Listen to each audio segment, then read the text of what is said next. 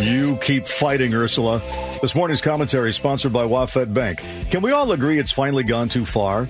Now there's a posted video showing a freeway tagger actually using one of the state DOT's own hydraulic lifts to tag a section of the I-5 express lanes. Either someone left the keys in it or the ignition was made by Kia. But in any case, I think we can say the gauntlet has been thrown. And on yesterday's G and Ursula show, Ursula spray painted a line in the sand. It's just a personal affront in this beautiful area that we call home that people think it's just cool to muck it up. She's right, but I'm sorry, kids are listening. I should have censored that. People think it's just cool to muck it up.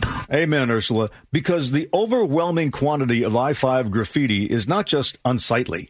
It says we don't care. And that stench of apathy permeates the city. And then other people come and spray paint some more, and then other people come more. Well, it looks like trash anyway, so why don't I just poop over here? Ooh, sorry about that. Well, it looks like trash anyway, so why don't I just poop over here? She's angry, and she has a right to be. She wants the vandals punished and the tags painted over as many times as it takes. But she wasn't getting a lot of support. It bothers us, all of us. I just don't think it bothers us like it bothers you.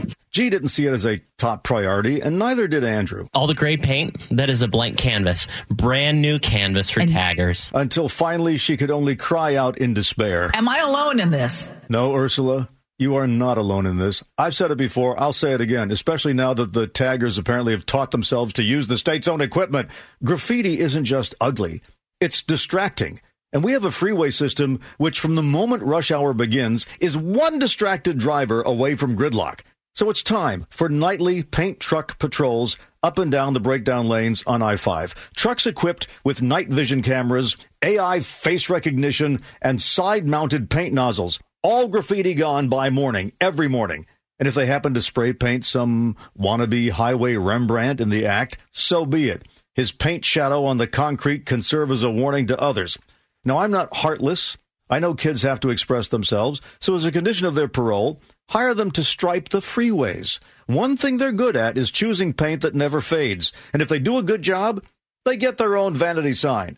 Lane striping, courtesy of Stigma.